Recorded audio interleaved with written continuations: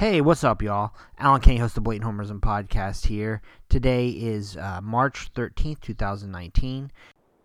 All right, let's go ahead and welcome on our guest. He's been a frequent contributor in the past here. Braden Gall, he writes for Athlon Sports, and he's on the radio a whole bunch. He likes to talk. Braden, how you doing, buddy? I'm doing well. My mother and my wife agree with you. I guess he's also on the Cover 2 podcast there from Athlon Sports also with our buddy Mitch Light. So I invited Braden on because Athlon's done some rankings of the Big 12 jobs, and I want to talk about it. It's a nice kind of off-season fodder thing. But first up, Braden, I don't know if you've been following the news, but all the stories about all these celebrities, or rich people, I guess, bribing to get their kids into college. I mean, does that raise any concerns for you? Maybe your parents might have, pull a few strings to help get you in there. What, Tennessee? Yeah. Middle Tennessee State. It was really hard to get into first year, and then the academic superiority that is the University of Tennessee, really hard to get into. We wrote the check and applied for the loan and got right in. It's funny, you cover college athletics and you hear about, this Will Wade stuff, obviously, and all this, the college basketball scandal. And, it's all stuff that we sort of know about, right? Like we know, you mean, a family got a little money on the side for going to a school. Like we kind of go, that makes sense. He's earned that scholarship. This is like sort of coming at it from the inverse. Yeah. Like using athletic scholarships. It's totally bizarre. And just like changing test scores and all this crazy stuff. But like, if you really think about it, using power and wealth and privilege and influence in this country is not a new thing. No. There's a lot of kids that get into these esteemed universities. I think USC is probably going to face the most blowback because it's sort of Lynn Swann's right-hand lieutenant right there that got in some really serious allegations and some trouble. So USC's country club status only gets confirmed with stories like this. But it's just shocking that some rich person's kid gets to go to Yale because they have more wealth and privilege. In America, no way. Yeah. I had never thought about it like this and manipulating the system like this. And it's sad because it means that some other students that deserve to go to those institutions did not get opportunities. And so it's sad and shocking. And then you think about it for a second and you're probably not all that shocked, really. Yeah, it's just funny that we're so accustomed to the money going out from the coaches to the players. This time, right. It's quote unquote players money going to the coaches. So anyway, just very very sad state of affairs. But speaking of sad states of affairs, let's looking at your number one here program in the Big 12, you've got Texas, the Texas Longhorns. In all actuality, though, I mean, Texas is clearly a program, that is making strides, I think, the past couple years under Tom Herman. But going down the list here, 1 Texas, 2 Oklahoma, 3 Oklahoma State, 4 West Virginia, 5 Texas Tech, 6 TCU, 7 Baylor, 8 Iowa State, 9 Kansas State, and 10 Kansas. Let's start off right there at the top, though, between Texas and Oklahoma. And this is an interesting one to me because as an academic exercise, I get it. Yeah, Texas is, one of the kind of plum jobs, obviously in the entire country. But there's also like kind of a question that lingers out there that, if you look at historically how Texas matches up with a program like Oklahoma or Notre Dame or Alabama, I mean, it's really not on that level in terms of achievement, right? Yeah, I mean, so first let's sort of talk. I'll kind of explain the methodology because I think it's important because it has nothing to do with the current roster or the current coaches, the current players, the current administrators. It has nothing really to do with even a 5 or 10 or 15 or 20-year look at the program. It sort of is more of a broad 100-year look at a program. And if you cleaned all of those factors away, like no probation, no sanctions, no rosters, no individuals, and let's say you put Nick Saban at every job, where would he win the most, the fastest? What's the best job? And, I think Texas, you could argue is the best job in America. And that, to me, that means it's not even close. To your point, Oklahoma has hired better people over a much longer period of time, because the differences between Texas and Oklahoma really aren't that big. And Texas is the largest, most powerful athletic department in America.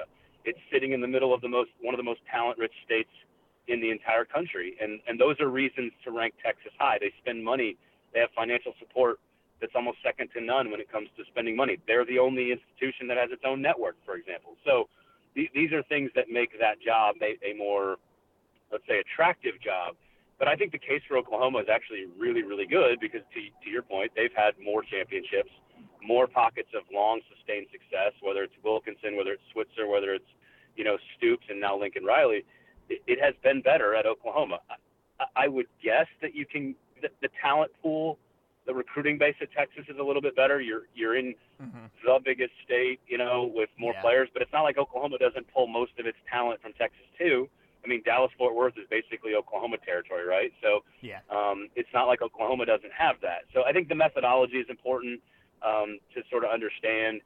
I lean Texas by like a slim, like just a tiny hair. I think it's 1A and 1B.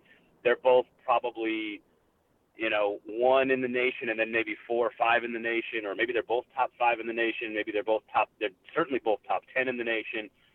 They're very, very, very close. And I think the difference between the two programs, because the fans are great on both areas, the spending is great for both areas. The recruiting base, again, you could give the edge to Texas if you wanted to split hairs. The difference has been personnel. Who's made better hires? And it's not even close. Oklahoma has made better coaching hires over the last 50 years than Texas has. And that's basically the only difference between the two programs. And on the field, it makes all the difference in the world, is the coaching hire. But for this exercise, it's sort of taking all that out of the equation. If you put Nick Saban at both jobs, where does he win the most, the fastest? And let's be very clear, it'd be Nick Saban-led Texas versus Nick Saban-led Oklahoma in the Big 12 title game every year if Nick Saban was coaching at every job in the Big 12. Yeah, the interesting part to me about that too, though, is I wonder what coaches would say if you did ask them. And I only bring that up because there are a lot of politics to be played at Texas that really hasn't been that much of an issue at Oklahoma. And that can lead to a lot of chaos, behind the scenes, and make things pretty difficult, for coaches. And so that's one thing I wonder. But you're right. I mean, it really is kind of a splitting hairs type of thing at this point, really. Yeah, and you'd be more familiar with the Oklahoma thing. You're obviously the biggest school in your state. That school is obviously the biggest in its state. Texas is the biggest in its state. But you're right. I mean, in part, the reason that Baylor got into the Big 12 when it did and TCU didn't was politics, right? I mean, that's part of the equation. So now, would you rather live in a suburb of Oklahoma City or a suburb of Austin? I mean, those, Austin probably gets the edge there. Yeah. Oh yeah. But you never. But you never know. I mean, you never know what makes a guy tick. There's plenty of people that would find.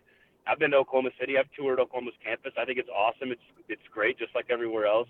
A lot of cool stuff in Oklahoma City. It's not, again, Austin is a pretty cool town, and so I might give the edge to Austin there. But at the end of it, it's all about what makes the individual coach tick. And if you call, XYZ coach at XYZ school anywhere in America and say, all right, we're going to give you $5 million to coach Texas or $5 million to coach Oklahoma, he and his family might choose Oklahoma City more times than not. So you just don't know when it comes to the individual coach making that decision. Right, yeah, and that's part of it too. It's always funny when people talk about, oh, well, X is a better job than Y to me. Sometimes it's always not exactly. I mean, a guy like Chris Peterson, for example, he had USC banging down his door, but instead he goes to Washington because he likes, Seattle better. I mean, it makes sense, It is life, right? Exactly. Yep. So 3, 4, 5 here, 6. This is where it's really interesting to me. Oklahoma State, West Virginia, Texas Tech, and TCU in that order. I would have TCU third, and I know that might not necessarily jive with historical trends necessarily, but to me, if I'm a coach, you're asking me which job do I want. I mean, being right in the middle of Fort Worth, to me, that puts TCU above the other three in terms of desirability. It's funny. I mean, I like the TCU job a lot too. I think TCU and Baylor are very, very similar. Like, religious institutions, small schools, small stadiums. I would clearly give the edge to TCU because less crazy things have happened there, and they're not in the middle of nowhere. Yeah. So I think that's probably my difference between the two. But I think what's fascinating about a program like Texas Tech, for example, and we talked about this on our podcast on the cover too with Mitch Light, and that is if Lubbock was like Athens, like Athens, Georgia is like 45 minutes from Atlanta, maybe a little bit more. It's not a suburb, but it's close enough that it's sort of Atlanta, right? And you got a ton of population base and a huge alumni base. If Lubbock was like 45 minutes from Dallas-Fort Worth, I think Texas Tech would be clearly the third job in the Big 12. But the only thing that really holds it back, because Lubbock is a bigger city than people realize, there's more people there than people realize. The great fans, the stadium's solid. Yeah. It's just out in the middle of nowhere, and so it's maybe harder to get players to come there. If it was 45 minutes from Dallas Fort Worth, I think Texas Tech would be a phenomenal job. Like, it would be number 3. The only thing against West Virginia, frankly, unbelievable fan support, great fans. Doesn't have a great recruiting base, but it's got a great history and tradition of success. The stadium is great, beautiful countryside. It's just also sort of in the middle of nowhere. So that's where it gets hurt, West Virginia and Texas Tech, and that's why we knocked them down a peg and had Oklahoma State at 3. My issue with TCU is just there's no proof of concept. Like, there needs to be more, other than Gary Patterson, that they haven't been in a big league for long enough with a coach that's won championships at a high level to prove that they are, a better program than a West Virginia, for example, that has a higher sellout rate with more fans and a louder stadium with a lower recruiting base. And West Virginia has played for national titles in the late 80s, and with Pat White, they were close in 2000s under Rich Rodriguez. So there's proof of concept there with these other programs. We have a great discussion about Oklahoma State. What, is what's more important to Oklahoma State, T-Boone Pickens or Mike Gundy? And we don't really know the answer to that question. So TCU to me just doesn't have the proof of concept yet. It hasn't proven itself on the highest levels, sustainable over multiple different coaches. That's what makes Oklahoma special, for example, that it's done it now for decades and decades and decades with multiple coaches, and it's a proven commodity. Yeah, it's funny. Way back when, right before Oklahoma hired Bob Stoops, a pretty hot candidate at the time for that job was actually Dennis Franchione of TCU, which is just interesting to think about how that might have gone if they had gone that direction. But I think the thing that you're right about with TCU is the fan support. They've got actually really nice facilities and whatnot, but you do wonder if there's enough kind of institutional will and kind of rabidness there with the fan base, just based on what you see with attendance. But yeah, Oklahoma State, that's a tough one, man, because you're right. Like, now that they have that huge kind of financial commitment and the facilities in there, you got to think that that's going to be a big plus going forward. But man, Stillwater is a very similar situation to Lubbock, except it's smaller, Right. But it's so far removed. And, you look at how they've had success, doing this lately. There's a lot of kind of, Mike Gundy, making the whole greater than the sum of the parts, But I don't know. See, I don't think I could have Oklahoma State ahead. I don't know. These are all so close, I think that's the key. That's the key. I think is that there are, and this is not new news. We're not like reinventing the wheel here, but like there's Texas and there's Oklahoma in the Big 12, and that's it. It's whoever's got the great coach after that is going to be the team that can compete and contend and sort of routinely be a part of it. Because, and I would put we'll get to the bottom half in a minute. It's what makes Bill Snyder so special is that you could argue a program that has been contending for Big 12 titles for the better part of 20 years is one of the toughest places to win in America. That's what makes Bill Snyder so special at Kansas State. But, that's why T-Boone Pickens makes Oklahoma State more attractive. Or is it Mike Gundy's success? Like you said, some smoke and mirrors, kind of working his magic. And, West Virginia's done it with multiple coaches, and it's only because they're it's just because they're not connected to the Big 12 fabric as much. They're not as woven into it that I think I could easily make the case for West Virginia at number 3. If Texas Tech, like we talked about, a bit of an outpost, that's probably the only reason it's not number 3. Oklahoma State's just had far more success than Texas Tech. I mean, if you look at, and that's probably slighting Texas Tech a bit because they've had success under multiple coaches. They just never get to the top of the mountain the way Oklahoma State has occasionally done that. Yeah. So, we're splitting hairs here. I mean, you could argue Baylor at 7 is just as good a job as number 3. If you love Chip and Joanna Gaines, then that's your spot. That's your jam. So, where would I rather live? I'm with you. I'd probably go TCU. If you're asking me personally, hey, where would I rather live? I'd probably live in Fort Worth than in Stillwater or Lubbock, or Morgantown, which you barely can get flights to or whatever. So that's just my personal opinion. But we try to take our own personal taste out of it and try to guess what a majority of coaches would think. And I think your point about TCU is the concern. Are you held to a standard by the fans that demands excellence? And they just never have. And that's why, Texas Tech, Oklahoma State, West Virginia, those 3 programs to me have a far bigger level of fan support and fan demand of excellence than TCU ever has. And that's probably why we would rank TCU where we did. Got it. The one here, 8, 9, 10, Iowa State, Kansas. I actually feel like I understand why you'd rank Kansas 10th here. But man, there's actually a lot more potential, I think, in that program than people realize. It's just a matter of you're always kind of playing second fiddle to that basketball program, Well, and I'd much rather live in Lawrence than Manhattan. For the record. For the record, there's no doubt about that. So I actually think Ames is underrated as a place to go to a game and watch a game, and the fan support.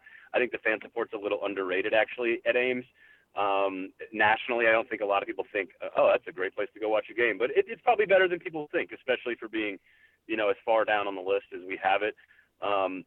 They also have shown a commitment to success, at least a little bit, by investing in Matt Campbell. That's a positive sign for that program moving forward, willing to put money into him and his staff. So, I'm with you. I think we could debate Kansas State. I don't, to your point, it's sort of like North Carolina in the ACC. One of the issues with North Carolina, it's a beautiful campus. It's a beautiful place to recruit. Chapel Hill is far worse places in the world to try to recruit to. But the fans demand excellence in basketball. They require it in basketball. If you miss the tournament twice, you're getting fired. They just hold you to a certain standard, and that's a good thing and a bad thing, right? It means there's pressure to win, but it means there's commitment and support to win. And that makes North Carolina a very strange football job.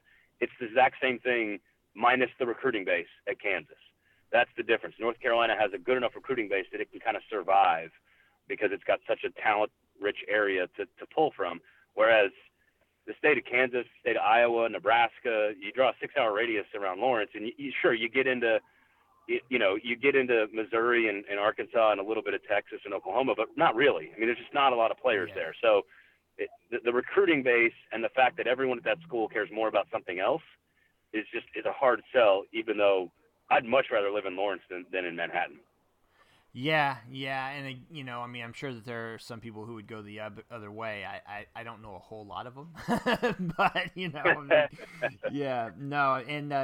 but the one thing too, though, in kind of a broader picture here that is really interesting to me about this is that you look through here and the Big 12 doesn't have a lot of obviously a lot of recruiting territory.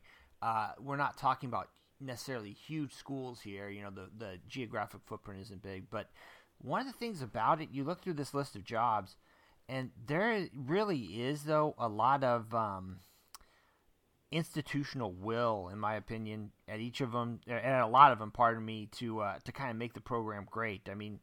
You look at Kansas State, for example, and you can say, oh, well, it was all Bill Snyder. Well, Bill Snyder needed resources, he needed support, he needed all that behind him, yeah, or I mean, it was unfortunate, obviously, how things went down at Baylor, but you don't really get necessarily to where Art Briles had that program, and I mean, you look at their new stadium without having a lot of support and Right. a lot of drive behind you. Same with with West Virginia, Oklahoma State. That to me is kind of one of my bigger takeaways about this, because as an intellectual exercise, Iowa State should probably be a much worse job than it is.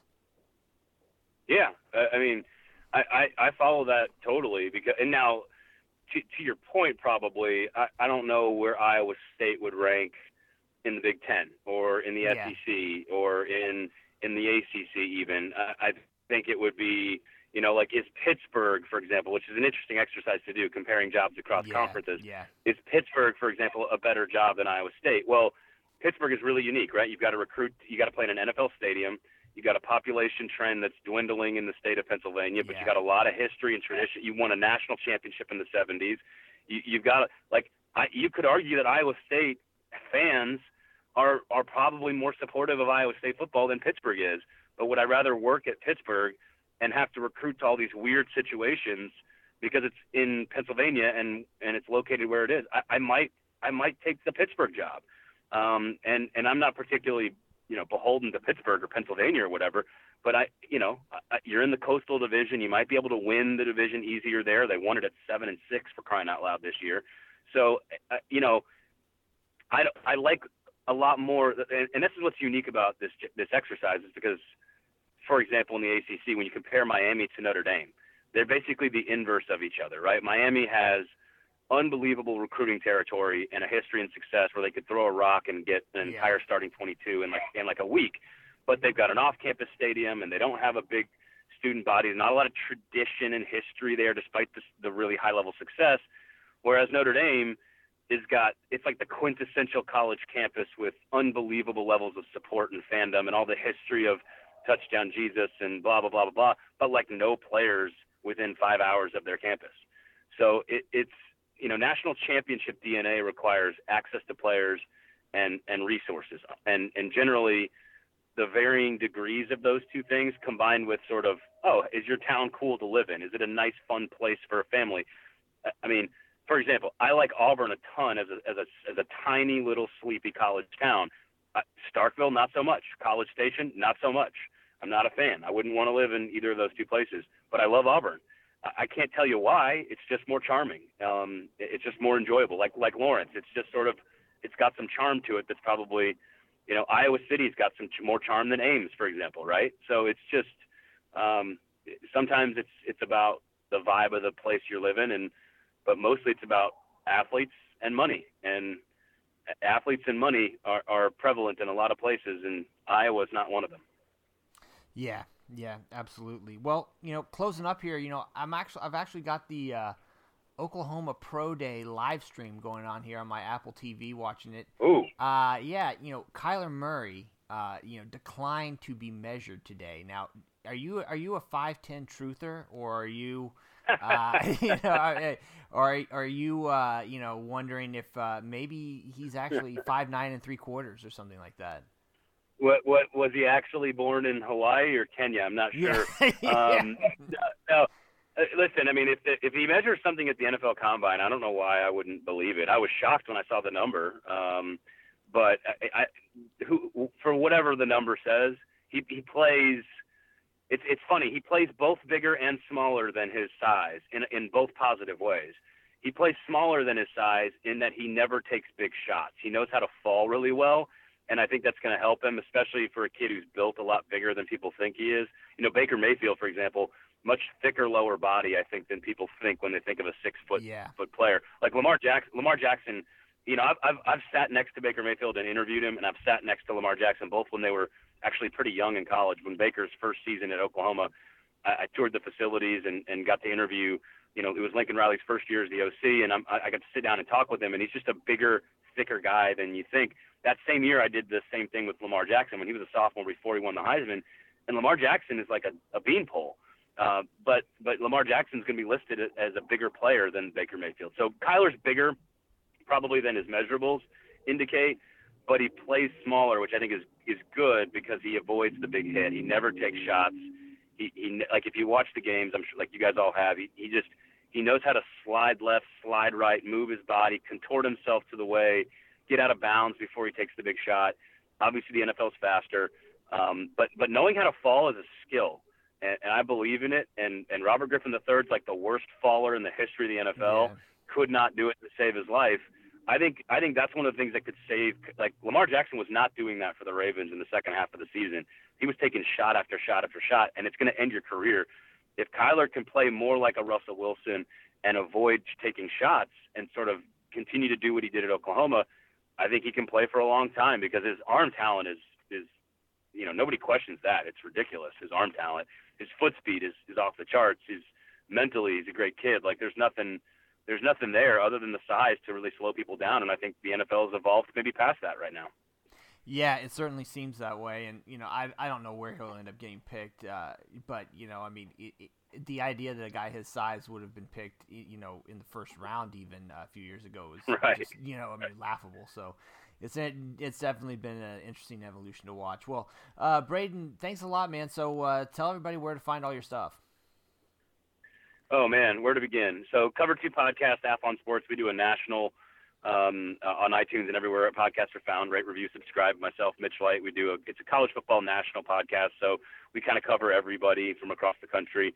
That's probably number one. I do a lot of work for SiriusXM, ESPNU. I do some Big 12 radio as well as SEC and ACC radio as well. So all over the space radio dial there, and locally here in Nashville. So if you're a huge Preds fan, I don't, if you happen to be a huge Predators fan, we talk about that some on the local show. So check that out as well on ESPN Radio. So just all over the sports world.